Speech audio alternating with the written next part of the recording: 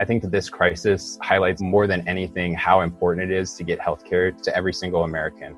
We wish we could stay open longer and whatnot, and it's just not sustainable without funding from the province. In the outreach spots that we do have, there have been so few people outside that it's made it almost impossible to find people and connect. Small community grassroots nonprofit with a small budget, a worldwide shortage on ways to protect yourself and your participants. There's not a whole lot you can really do. It always seems like, okay, well, there's a problem in Toronto and there's a problem in Vancouver, but anywhere else, it's just not that bad. But when we know it's, one death is too many. This is really a time when we need to be going out and finding our clients. There is no way that we'll be prepared for something like this in the future unless we're really taking the effort to take care of the health of every single person in this country. But it's tricky when you run a program that prides itself on extreme anonymity and confidentiality. And there's folks who have power to do that, and they're making choices. And the choice is not to care about the health and the lives of our participants, that's for sure.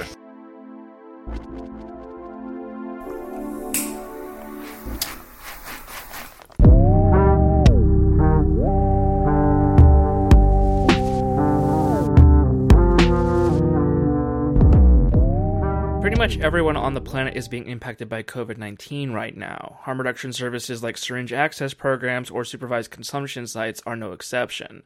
But for some people, these services are not just their lifeline, they're the only healthcare they receive, period. And when hospitals and doctors' offices are already stretched thin, it can lead to a lot of potentially dangerous situations. I'm Troy Farah, and you're listening to Narcotica. We're introducing a new mini-series called Hotspots, where we're going to call up people in harm reduction across the country and ask them how coronavirus has impacted their services and the people they help. This will consist of 3 shorter segments which equal a full episode. First up, we have a segment from me talking to Toy at Shot in the Dark in Phoenix about getting creative with syringe access during the pandemic. Then, Philly's Christopher Moraff talks to Matthew Bond in Nova Scotia about services offered in Canada and the local drug trade there, and how that's all been impacted. I round out the hour with Sarah Ziegenhorn, the executive director of the Iowa Harm Reduction Coalition, about what happens when services suddenly ghost their clients. During Sarah's interview, there was a bird singing in the background, which is just a reminder that you can't control everything and sometimes nature has its way with you. We hope you like hearing from some of the people in harm reduction about how COVID-19 is changing things up. We'll have more of the regular single-source episodes soon. Our goal at Narcotica is to check in with folks in all 50 states, including Canada and Mexico. But that's pretty ambitious, so for now we're just trying a few states at a time. In a week or so, we'll have reports from Massachusetts, North Carolina, and Illinois, and Zach will have a segment as well. If you want to suggest someone to talk to, contact us on Twitter or Facebook because our email is down. One thing we want to bring up, Narcotica is an ad-free program. No one needs to be sold a mattress while they're trying to get some harm reduction. So we rely on listener donations to keep afloat. There's so much going on right now and so many good places to take your money. MAPS, Planned Parenthood, Doctors Without Borders, the Drug Policy Alliance, the Decriminalized Nature Movement, or your local harm reduction clinic, and so much more. If you have anything left, feel open to join our Patreon subscribers. They're at patreon.com/narcotica. We are so grateful for them making this show possible. We debuted almost exactly 2 years ago and never expected this much support. It's been really humbling, and we're just so grateful for the opportunity to be able to bring people accurate drug reporting because there's so few of that. And now, here's Narcotica Hotspots 1 through 3. Thanks for listening.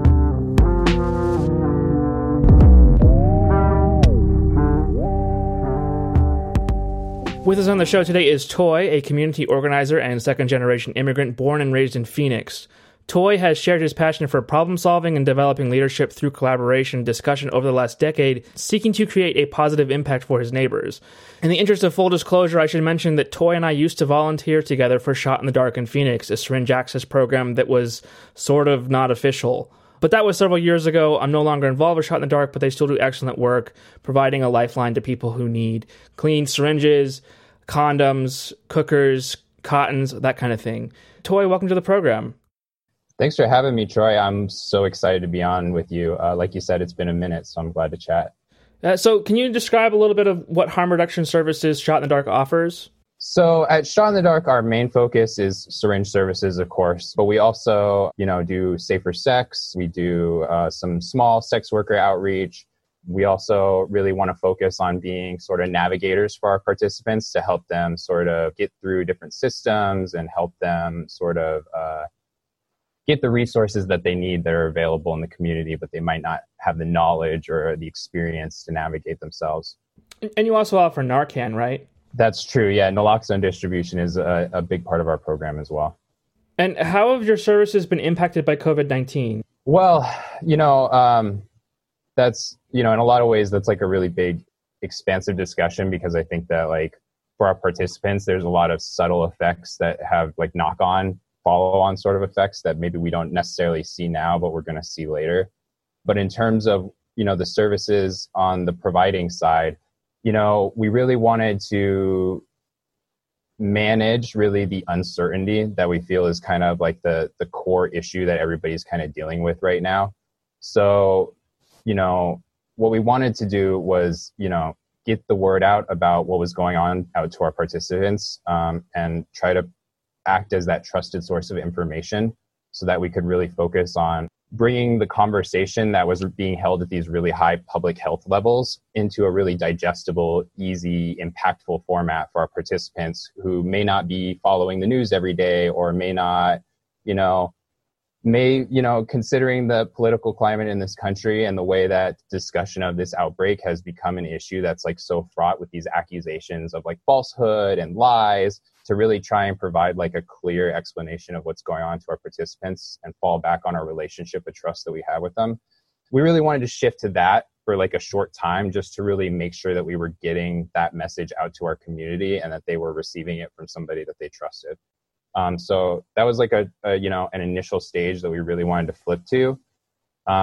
And during that time, we were, doing that while we were also sort of continuing our normal services, which in our case is to sort of operate like mobile outreach drop-in events almost, where we'll go to a parking lot or a park or something like that and set up maybe like a table, and folks can drop by and pick up whatever supplies they need and chat with us and get connected to resources and things. But what we realize is that, in Phoenix, because of the really drawn out urban sprawl that the city has gone through, a lot of our participants, when they're going to our mobile sites, even though our sites are located all across the valley, are traveling in carpools, they're traveling on the bus, they're, taking long walks and exposing themselves to crowds and other folks as they're coming by. So we really recognized that not only was like people congregating at our mobile outreach sites a potential vector for transmission, but also like the transportation that folks had to take to get to us was also a potential opportunity where they were going to come into contact with somebody who was possibly going to pass along the infection. So, going back to that idea of kind of just clearing out as much uncertainty as possible, what we really wanted to do when we decided to, really make some serious changes to the way that we were operating was to, instead of, creating a situation where we were having like changing policies week to week and adding to this uncertainty and dealing with, the social distancing guidelines without a lot of the funding and the support from governmental agencies that we would really hope for, we decided to instead basically, get the word out that due to the outbreak, we were going to take a little bit of a break from being out there in the community and our mobile outreach sites, but really emphasize to our folks to come by and stop by on one of those last few weeks where they would be able to get like a month's worth of supplies. So normally we operate on a week-by-week supply basis with our participants, and we ask them to come out every week because we like to have that frequent contact and that opportunity to have a face-to-face interaction. But given the outbreak, we, realigned our priorities a little bit and said, hey, look, we're going to give you a whole month of stuff so you don't have to leave the house and come out here and risk sitting next to somebody on the bus that's going to cough all over you. Especially knowing that a lot of our participants might be older, might have a pre-existing health condition, knowing that like COVID-19 being a respiratory illness is going to increase people's chance for overdose and risk of those sorts of negative effects. We really, really, really, really, really wanted to, as much as possible, make it easy for our participants to not expose themselves to infection.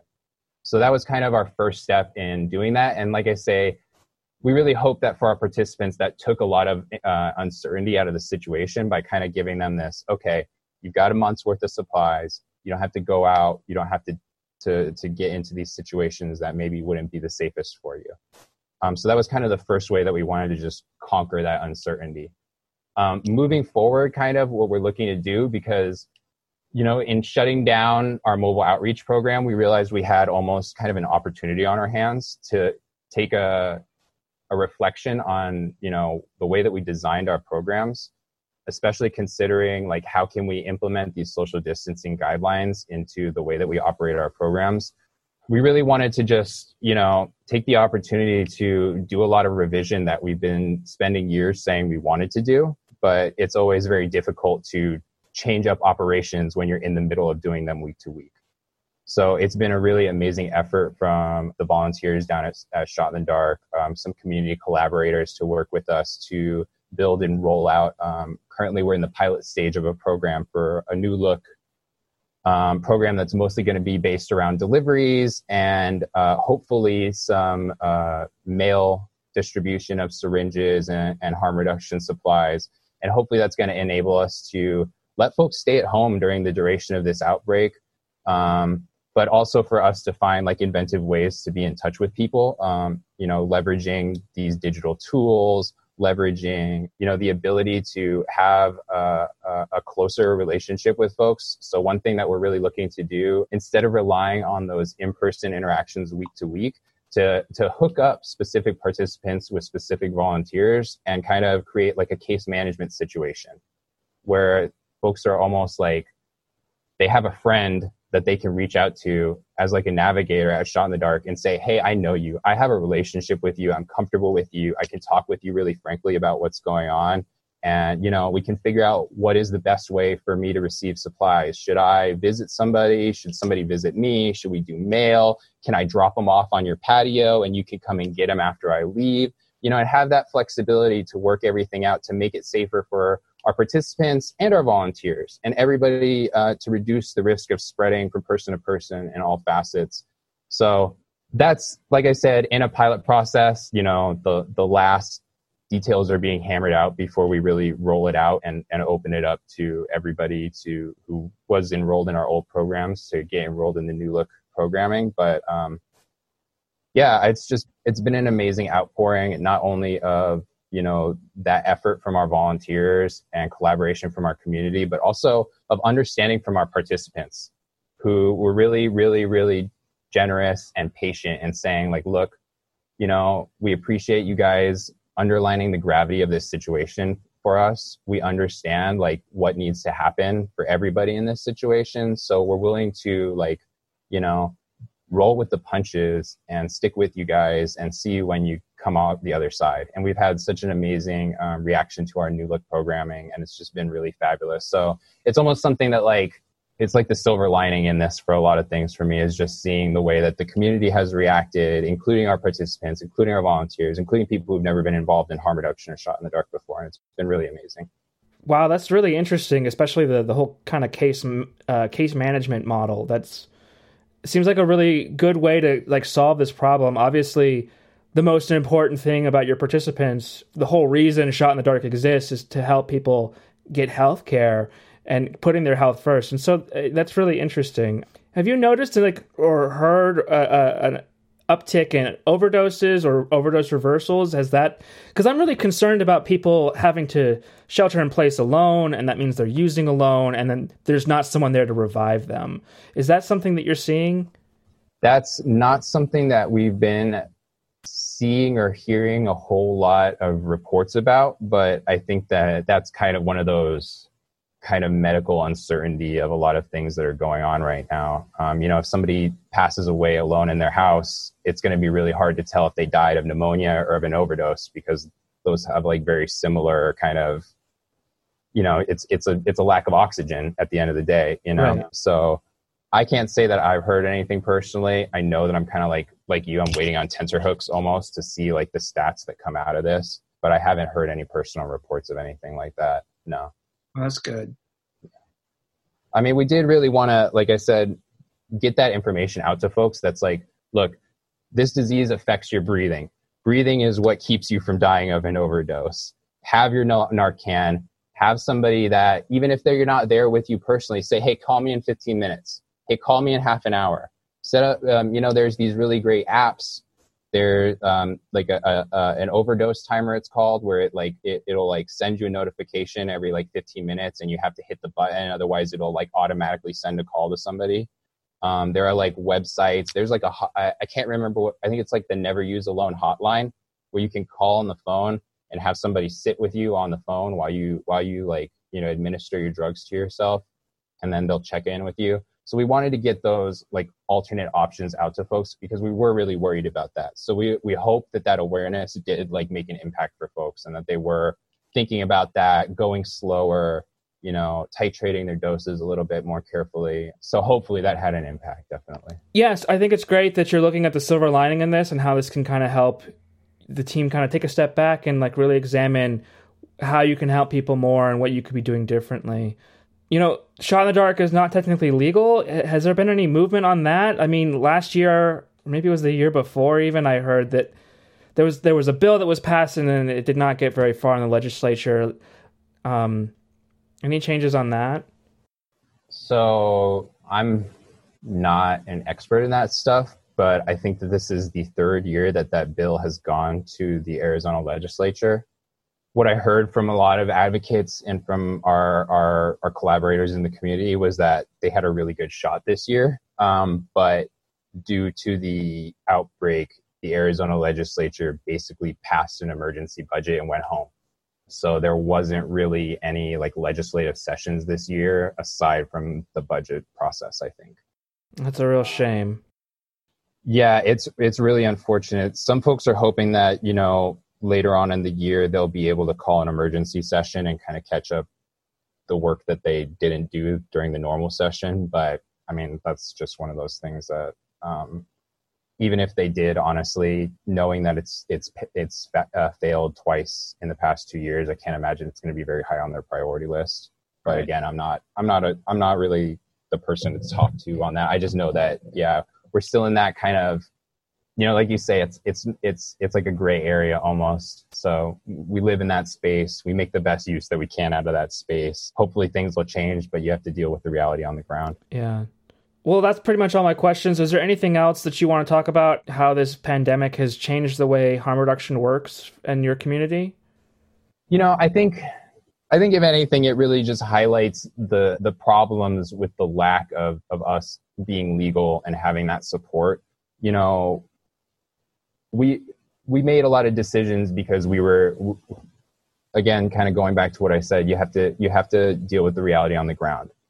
And when you're a small community grassroots nonprofit with a small budget and no governmental support, and there's a worldwide shortage on PPE and masks and ways to protect yourself and your participants, there's not a whole lot you can really do in that moment. And, it shouldn't be up to, a group of 20 volunteers who have day jobs and families and stuff to take care of to be responsible for fixing this issue that the state has repeatedly made it clear that they're not interested in taking any progress on, and that they're fine with leaving our participants to suffer these really just negative health outcomes, including permanent disability and death.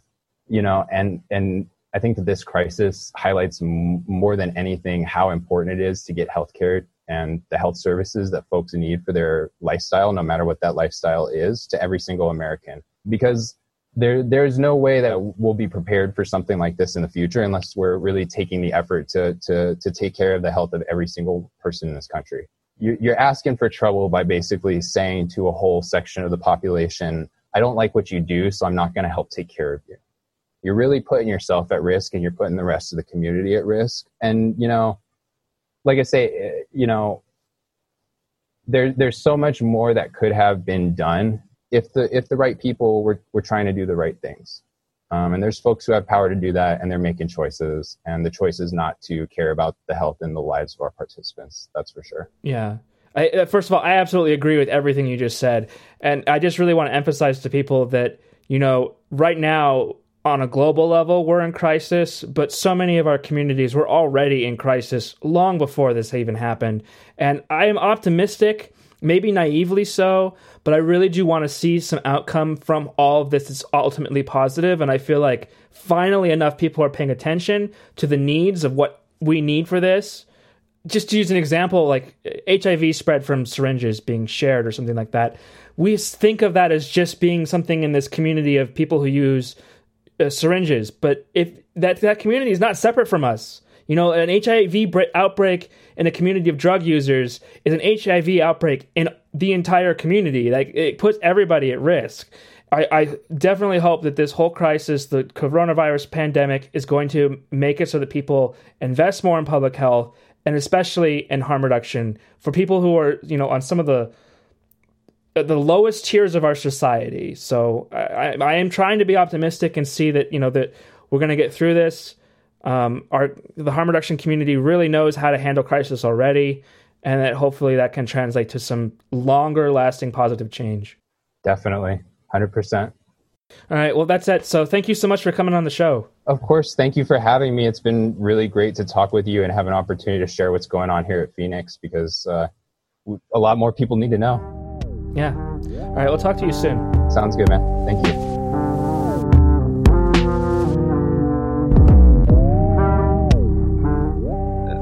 Yeah, so my name's Matthew Bond. I'm the program coordinator with the Canadian Association of People Who Use Drugs. Actually, I was on the board for a while, and I just recently stepped in as the program coordinator role, and we're based out of Dartmouth, Nova Scotia. And how long has that been an organization? Kaput has been around since 2011, I believe. More or less, we have representation from almost every province, and we got hefty little grant to do some engagement with the government, so they will hear our voice. So that's like one part of the grant, and then we also review documents, having a pan-Canadian approach to things. So if it's got anything to do with drug policy, harm reduction, safe supply, opioid agonist therapy, really anything you could think of, we'll reach out to an organization, ask them if we can review their documents. We give them a full kind of review from each province. And that's just kind of two of the things that came to my mind. But, especially in the time of COVID. Are you doing outreach? Do you distribute in the lockdown? Do you work like that on the street level? Or how does that work out? Or are there different organizations that do that? Oh yeah, so I'm more or less probably involved with every harm reduction organization. I would say we got the Halifax Area Network of Drug Using People, and that's kind of like a little mini Kaput. Do a lot of advocacy and presentations, and research focus groups. We got a grant through Hand Up to do prison outreach. It's called PALS, Peers Assisting and Lending Support, and we're focusing on provincial institutions because we saw a huge gap, right? Like, people get out of provincial jail with a bus ticket and pretty much good luck. And we know the rates of overdose for someone getting out of jail are very high. They don't even start people on methadone in provincial jails, which is insane. Just started Suboxone here, and that's not even really working for a lot of people. But when you're in jail, you don't really have much of a choice. So I guess eventually it does. But unless you're on a program already, when you go into jail, you're not dosed. And if you go to state, which is you're so we have the county level, the state level, and then federal level. If you go to the state level, then you're just weaned very quickly off. It's got to be a brutal experience. I couldn't imagine that. I've seen so many people too. It's a prime opportunity to treat somebody for opioid use disorder. I can't believe they don't do it. It's. You mentioned the provincial level. Does Canada have federal drug laws the way we do here in the United States, or does every province have it differently? Yeah, so drugs are federal. They're under the Controlled Drugs and Substance Act. It's interesting because they got the authority to exempt, these sites so you can use legally in a safe consumption site or an overdose prevention site.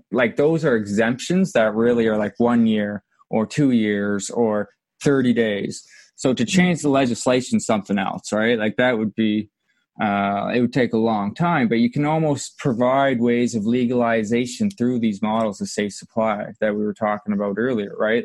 But we have tons of people in federal jails right now in there for crimes are related to substances one way or another.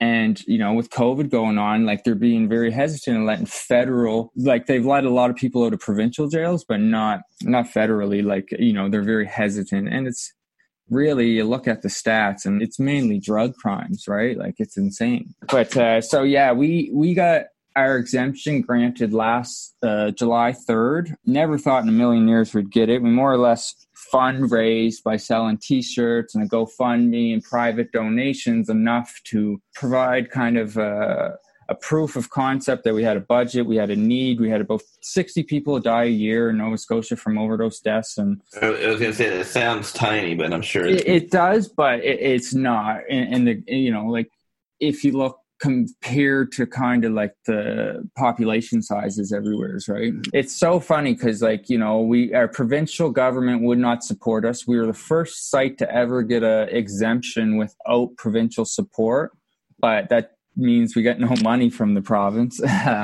So we had enough to open for 1 year, 3 hours a day. So we're open from Monday to Sunday, 9 a.m. to 12 p.m., not because we wish we could stay open longer and whatnot, and it's just not sustainable without funding from the province. It always seems like, okay, well, there's a problem in Toronto and there's a problem in Vancouver, but anywhere else, it's just not that bad.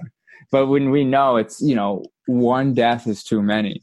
So, what is the situation on the ground like where you are on the Far East? Is this mostly injection fentanyl use, or is it pill abuse, synthetics? I mean, Canada used to be the MDMA capital of the world. You had the best labs there were up there. There's a lot, so I love fentanyl. That was kind of my thing for a long time. It started with prescription fentanyl, so fentanyl patches and whatnot. That was around 2012. And then I slowly started to see the transition of kind of, the doctors getting harder on prescribing. They weren't prescribing as many opioids. The OxyContins got, diverted to Oxy-Neos. And then, you've seen the illicit fentanyl come in. It was originally kind of pressed Oxy 80s. We used to call them the shady 80s because they didn't look like there were some good ones that were they really looked like the Oxy 80s, but we knew they weren't. But then they had the shady 80s, and they were light blue. And we thought they were the bluer they were, the better they were. That's what we thought, right? And there's so many myths that just pick up on the street. Yeah. I mean, you guys got slammed really, really early. I mean, before us, I think. And I actually wrote an article for the Daily Beast that was hate Trump, you're watching the wrong border. And a lot of people called me a drug warrior because of it, but it was just pointing out that, it's racism that you're looking south because we have 5,000 miles of largely unpatrolled border where people are just and I think it started in Alberta. There was a gang of lacrosse kids from high school that were moving pressed pills one way and bringing back meth and coke the other way. It was two-way, and that's when I sort of realized how big Canada was for a long time. I mean, even during our alcohol prohibition, we relied on you. Prohibition has obviously never worked out very well here. That's a good question. And I'm lucky on the East Coast, we haven't been hit Vancouver or Toronto. But just to back to your point about the borders, I find that very interesting because it's so true, right? And that's kind of the privilege of being a white Canadian, I guess, right? They're going back and forth. And like you said, you nailed it. They don't really look at those borders in a sense of going into the States, right? I think they more think that it's going up into Canada. Mm-hmm. I don't know too much about it, but I know that those border cities are packed, right? You look at Windsor, Ontario, and Toronto, it's a big conduit too. The Windsor, Ontario, whatever that corridor is. That the one by Detroit? Yeah, exactly. Yeah. So how has this pandemic, I don't know what the pandemic's been like in Halifax, but how has it generally in Canada changed, either the political will to go through with things like overdose prevention sites or the work on the ground? Yeah, because we have exemptions, right? So Health Canada has issued 2 exemptions, one to pharmacists allowing them to renew, refill, and transfer prescriptions. So more or less, if you're a drug user and you're on methadone, you can't see your doctor, but you've already been on it, you can go to your pharmacist and they can refill it for you, which is huge and provides a real kind of, person first kind of approach to dealing with OAT. A lot of people got carries, not everybody does. But, I think that a lot of doctors are looking at the way things are done differently. And also, with the whole overdose prevention sites and safe consumption sites, the federal government actually allowed each provincial ministry to exempt each province. So they have the power now. Before, you had to go to the feds. Now you can go to your province and say, look, this is a COVID isolation unit, and we know a bunch of people are using. We're going to set up a site and make it safe, and they can say yes or no. Places where you don't have sites, it's, and you don't have provincial support, doesn't really do that much for them, but at least it sets some precedent that it's there. And they can do it. And that's good until September 30th. And who knows, it could get extended, so that's, one kind of response, and we have one of our homeless shelters that's moved into the Marriott, a hotel. They have like a whole floor. That's funny. They did. I think it was the Marriott they were using down here too. But they're only doing it here with people that are actually tested and come up positive, basically. So we still have a pretty large transient population in a very, very small section because, like, police activity.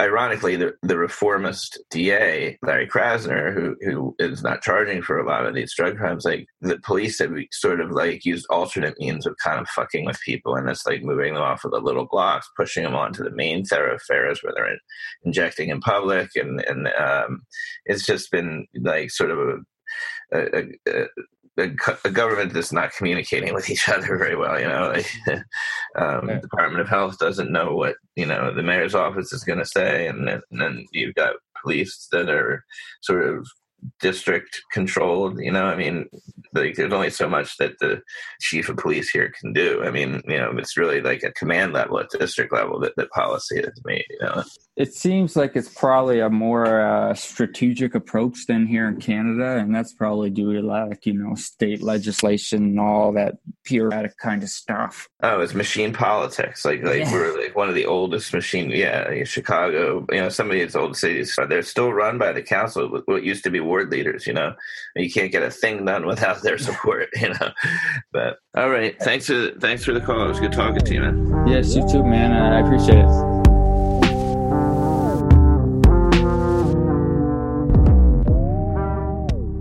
With us today is Sarah Ziegenhorn, the Executive Director and founder of the Iowa Harm Reduction Coalition in Cedar Rapids, Iowa.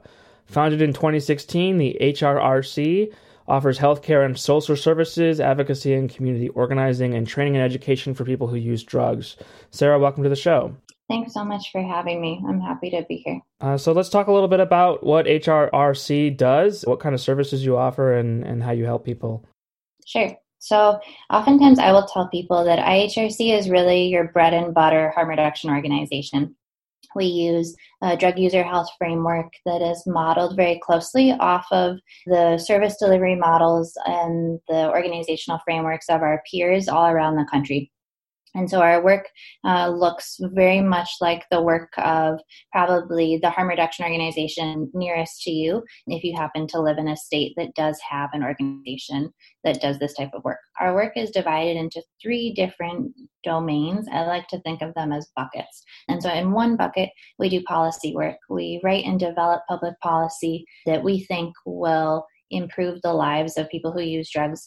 In our second bucket, number 2, we provide training and education.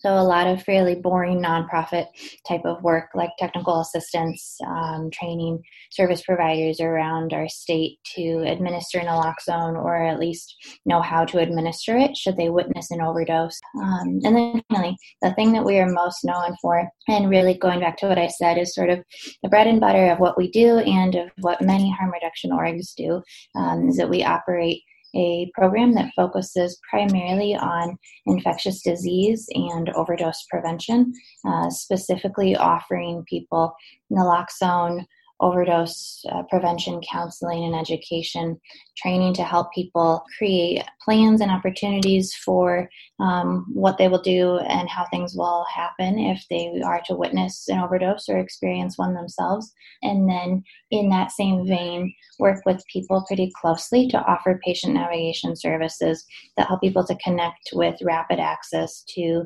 medication-assisted treatment, or MAPT. So things like buprenorphine or Suboxone. So that's sort of our program in a nutshell. So how have things been changed? How have your services been impacted by COVID-19? COVID-19 has impacted the services that we provide in a couple of different ways, but it seems to have ebbed and flowed quite a bit, and things change on a day-to-day, week-to-week basis. It seems like with how people are responding to the pandemic. Probably the biggest concern that we have right now is the way that it has changed the mail speed. And we've had no ability to anticipate how long it will take us to get new shipments of supplies. So where we typically have an idea of how long things might take, right now we've been out of a number of critical supplies for about a week. And that's something that's never happened to us before. So sort of panicked with trying to figure out how to get this one essential supply that's really basic to everything that we do. Immediately in March, we made a number of quick changes to make sure that it would be relatively safe for participants and our staff and volunteers to continue engaging in the service. And probably the most bizarre change is that we no longer are able to allow people to come and hang out and spend time in our drop-in center. We operate our office out of a really sweet little brick cottage in Cedar Rapids.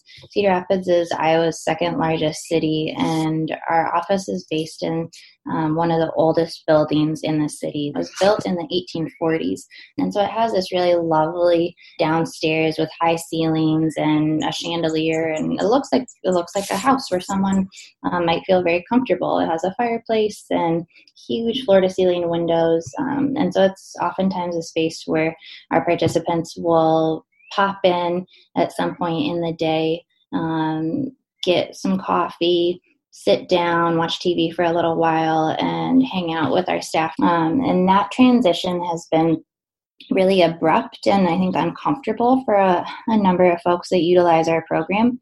So much to the point so that some participants will try to sneak in and run past the signage that says don't go upstairs and sprint through our doors just so that they can try to get through without being noticed quickly enough that they can come upstairs into the building and hang out with whoever they want to hang out with. That's really interesting. It sounds really lovely there, and it's funny that they are just like, I know that harm reduction clinics, places like yours, like really build like community and people just like, and that's what we are really craving so much right now with all this isolation. Can we talk about this story you posted on Twitter about an underground syringe exchange that ghosted their clients and abruptly shut down without announcing their closure? What happened there? Sure. So this is a story that I have heard secondhand. And I have not, unfortunately, I have not been able to speak with anybody who was directly involved in the leadership of the program. So spoke just with one of their main volunteers and with one of their clients as well. I did reach out to them, to the program's founders and their leadership, and ask if they'd like to set up a time to talk with me about a plan of action so that their clients could get services, and after they had disappeared and sort of dropped off the face of the earth, that there might be an opportunity to sort of salvage some of the relationships they had built. So essentially what had happened was in August of 2018, sometime around there, maybe a little bit before, there was a training that happened in their town where they learned some skills, and I was the trainer, and the skills they learned were about naloxone administration and safe injection. And it was meant to be sort of a startup conversation to try to help organize all the different groups in this community who were really, really excited about the idea of starting a harm reduction organization and of doing syringe exchange, but independently didn't know enough people to help get something like that off the ground. And so my thought was, aha, all of these people have come to me and told me that this is their desire. I'm going to go and put them all in one room, and they can get to know each other over time and see what they can build. But the group that took off very quickly, and not necessarily while pursuing a lot of partnership with the people in the community that had a lot of intense experiences related to substance use or overdose and the death of loved ones. And so there was sort of a faction of community members who worked in the methadone clinic as nursing staff, had lost children to overdose, or people that practiced moderation in their own lives with their own substance use, and were seen really as the community experts. But so this sort of separate group of individuals who were faculty from one of the local colleges decided that they would kind of go gangbusters and get this program off the ground themselves. And so what I think they did not realize was, one, just how hard it is to run a harm reduction program, especially in a red state, especially in a state where it's illegal, and especially in a state where there is no funding that's going to be made available to you. And it puts you really only at the mercy of a couple of private funders working at the national level. The resources were really limited, and sort of, in some ways, maybe they were doomed from the start in a lot of ways, without sort of really being able to grasp the reality of what they were heading into. And that's, that's unfortunate, because a lot of people want to do good things in the world. And syringe exchange is not rocket science, it's not the same thing as going out and practicing medicine or deciding you're going to build a rocket to literally go into outer space. So it would make sense that reasonable, intelligent people would think, I can go ahead and start this and get it going. But there's so much that is complicated and that is challenging. And I think without mentorship in the community and without connections to other harm reductionists, people can get really lost and really confused and really in over their heads pretty deep. And I think that's one reason why people in harm reduction talk about their colleagues and their mentors and the people they work with as their family, and as people that make up some of the closest relationships in their lives, is because it's an incredibly difficult field to work in. And so people hold each other really tight and try to keep each other close and supported so that they can learn from one another. And so unfortunately for this group, that wasn't the type of relationship that they were looking for with other people in the field. And so sort of flash forward, I guess, now about a year and a half later, and they had set up a small program. So hard to say how large the program really was, but they were giving out syringes, giving out naloxone, supposedly, although it sounds like they did not ever establish their own source of either, but they were sort of sending their volunteers to our program and picking up supplies when they could find them through our supply, sort of discreetly. And so what I was, I think, primarily concerned about was that in this particular moment, the news that had come out of this community from their volunteers, clients in their program, and then some other social service providers that work with people that use drugs, people at risk of HIV and hepatitis C, had been reporting that the program closed down.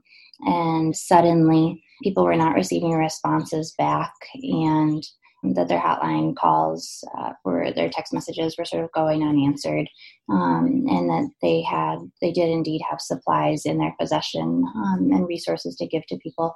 But from the story that has been told is that it sounds like they got too tired and overwhelmed with the need to balance their personal life, their health, their families, their careers, and their well-being, especially in this moment during the pandemic, and sort of one by one had backed out of the day-to-day operation of the program. until there was sort of nobody left to keep anybody else accountable. And it just So stopped. just to kind of sum up for everybody, like, they were offering these services, but suddenly stopped, didn't really tell anybody, and left a bunch of people hanging. Yep, that is a very fair assessment to put it. And still no one has heard from them? To the best of my knowledge, the message that I got from a volunteer in the program was that he had run into a person that founded the program on the street, and he had been trying to connect with him for some time, and he ran into this person outside of his home, and he said that when he ran into this gentleman, he was able to obtain confirmation that the program was in fact shut down, and that they were going to transfer their supplies to this particular person and just give him their leftovers so that he could theoretically bring them to our program so that we could distribute them in the other towns where we work. Yeah, well, that's unfortunate that you can't sometimes communicate to your participants that, hey, we're not going to be offering this service anymore that you kind of rely on. Especially, like, there's so much misinformation going on around about the virus and everything, and there's a lot of uncertainty and fear. We don't need to add to it, I guess. Yeah. And so my biggest concern is that this particular community is probably one of the toughest places in Iowa to live if you're a person that uses drugs. I have no real way of measuring that. It just aside from knowing that the relationships people have with law enforcement in the community are challenging. People in the community have lost many, many, many people close to them to overdose, and the town, in a lot of ways, in our state, has taken on this face of the overdose crisis because of how many deaths have happened there. And then in many ways, it's a place where I've been really struck when I've gone there, especially before any services were really created, or even a while after theirs had been. But with the desperation that people would approach you when they heard you might have access to syringes or you might have naloxone. I was really unfamiliar with people sort of rushing me to try to give me their girlfriend's cell phone number so that she could get her mom in contact with me so that I could get their whole neighborhood hooked up with Narcan. And so just that intensity of insisting on a need for contact and kind of being chased around is really frantic. And so I think in that community, in that particular experience, was doing some research on the needs in that community for harm reduction services, and really struck by the level of desire there and like deep hunger and need for free Narcan and easily accessible Narcan was really devastated by the fact that a group of people could sort of continue or begin to build trust and then just take it all away. Wow, that's really unfortunate, kind of tragic. Yeah, I think it is. I think for people that work with people who use drugs, people who do sex work, and all sorts of folks who are living outside of what some people might describe as like the mainstream, people have these really intense legacies, in some cases of trauma and of very violent acts that confirm to them a sense of marginalization in some ways. And when people get into harm reduction work, it's sort of with a desire to not commit any of those types of harm. But it's sort of ironic then in the sense that the people who are creating the service that's meant to be the one place where people feel get their health care, where people feel they have trusting relationships and support and connection, that's really the place that ends up confirming to people that you really don't have any value because we're just going to disappear and terminate our relationship with you without any kind of any care or plan or thought to what this might cause to happen in your life. Yeah, and the virus is like upending so much about our lives, but the least you could do is like tell people that you're going to be ending the services. And I don't know the whole story. I have to talk to them so I don't want to be too critical, but it's just unfortunate that this is happening in the middle of the pandemic. Is there anything else you want to talk about related to this topic? Harm reduction services in the middle of viral outbreak? I will tell you that even though in Iowa, meth use is very common, and we often, I think, see ourselves as like, the experts of harm reduction for stimulant use, because meth use has been so deeply ingrained in the fabric of especially rural community lives in Iowa for many decades at this point. And one thing that has been this abrupt change in the past few weeks is the massive change in the supply that people are able to access of methamphetamine. And so there's sort of all this chatter happening all around us about the potential for change in the opioid supply as an opportunity to sort of unleash a wave of new overdose death that are connected to contamination with fentanyl and other synthetic opiates. But with meth, there's not really a discussion that's analogous to that. And maybe for some for good reason, because people are not dying in mass for this reason. But what we've seen happen here is a sudden change in the quality of the meth to the point where people are buying really large volumes and are able to do multiple grams of meth at a time and feel nothing happen to them. So for a point of reference, somebody that has a pretty regular meth use practice, they might use like a tenth of a gram, a quarter of a gram over the course of a day, perhaps. Maybe a lot would be over the course of a day. They could use a whole gram, but using multiple grams in one setting is really alarming and suggests, okay, what the substance you've identified is in fact not methamphetamine. So lots of folks also talking about strange presentations of a mixture of symptoms that sound kind of like psychoses in some cases, and very different from the typical meth-induced paranoia or state, but a lot of people reporting sort of unusual experiences with meth. And so it's sort of this like massive change all over the state, and the way in which these stories are all the same in the low far southeast corner to the central southwestern part of the state that borders Missouri to northeast Iowa up by Wisconsin. It's over and over and over that you hear these things happening.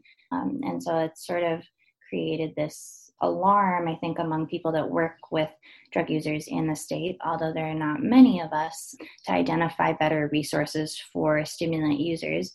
But it's very difficult to identify those resources when you don't actually have any idea what's going on, and you have no idea what people are truly coming into contact with. Yeah, it's strange watching how the virus is changing drug markets. Has that changed any of the way that you conduct outreach towards people? Do you mean like the conversations that we're having, or more so the services that we're providing? I guess both, yeah. So with our outreach program, I will tell you that in the last like year or so, our outreach program has gotten to be a little trickier, and it's just it's never been awesome here. And I volunteered at HIPS in DC for about 5 years before I moved back to Iowa, and street outreach and just general outreach in DC is great. I mean, it's a thing. You go to all these places, you see all the people, you give them the things, you run into people there, you run into people here. But Iowa, even in our cities, street outreach can be really hit or miss. Even if you go to spaces where people are congregating, like at a laundromat or a free meal or something. And so most of the work that we do, rather than there being a spot and a time, a day of the week, and people show up and that's where we are to do outreach, so much of what we do is either in our office or going to people's homes and sort of driving around the city, stopping at different motels, checking on group houses full of people.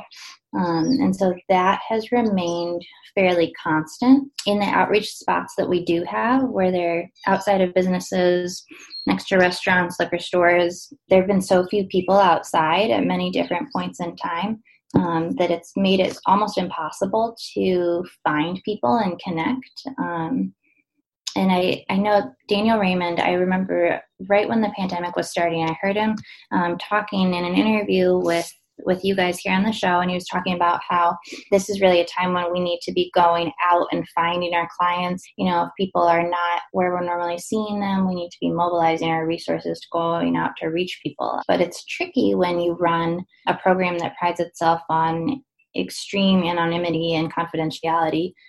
So you don't even keep a client list. You sort of just see who's there when they're there. So when you can't find them, you really just can't find them because a lot of folks are inside somewhere. Right. Oh, this is a great conversation. I've never actually been to Iowa, but it's like an important place, and you guys are doing important work there, so it's good to hear. Well, I think this is a good place to stop. Thank you so much for your time today. I really appreciate it. I do appreciate you having me on the show, and I will be excited. I love the idea of talking to people all over the country for these quick little interviews, so I'll be excited to hear the episode. Well, thanks so much. I'll talk to you soon. Bye.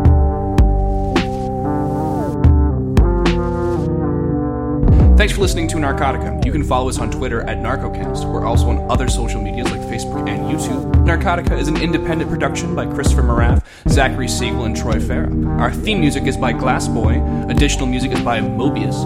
And I'm your co-producer, Garrett. Be sure to follow us where you get your podcasts, and have a nice night, folks.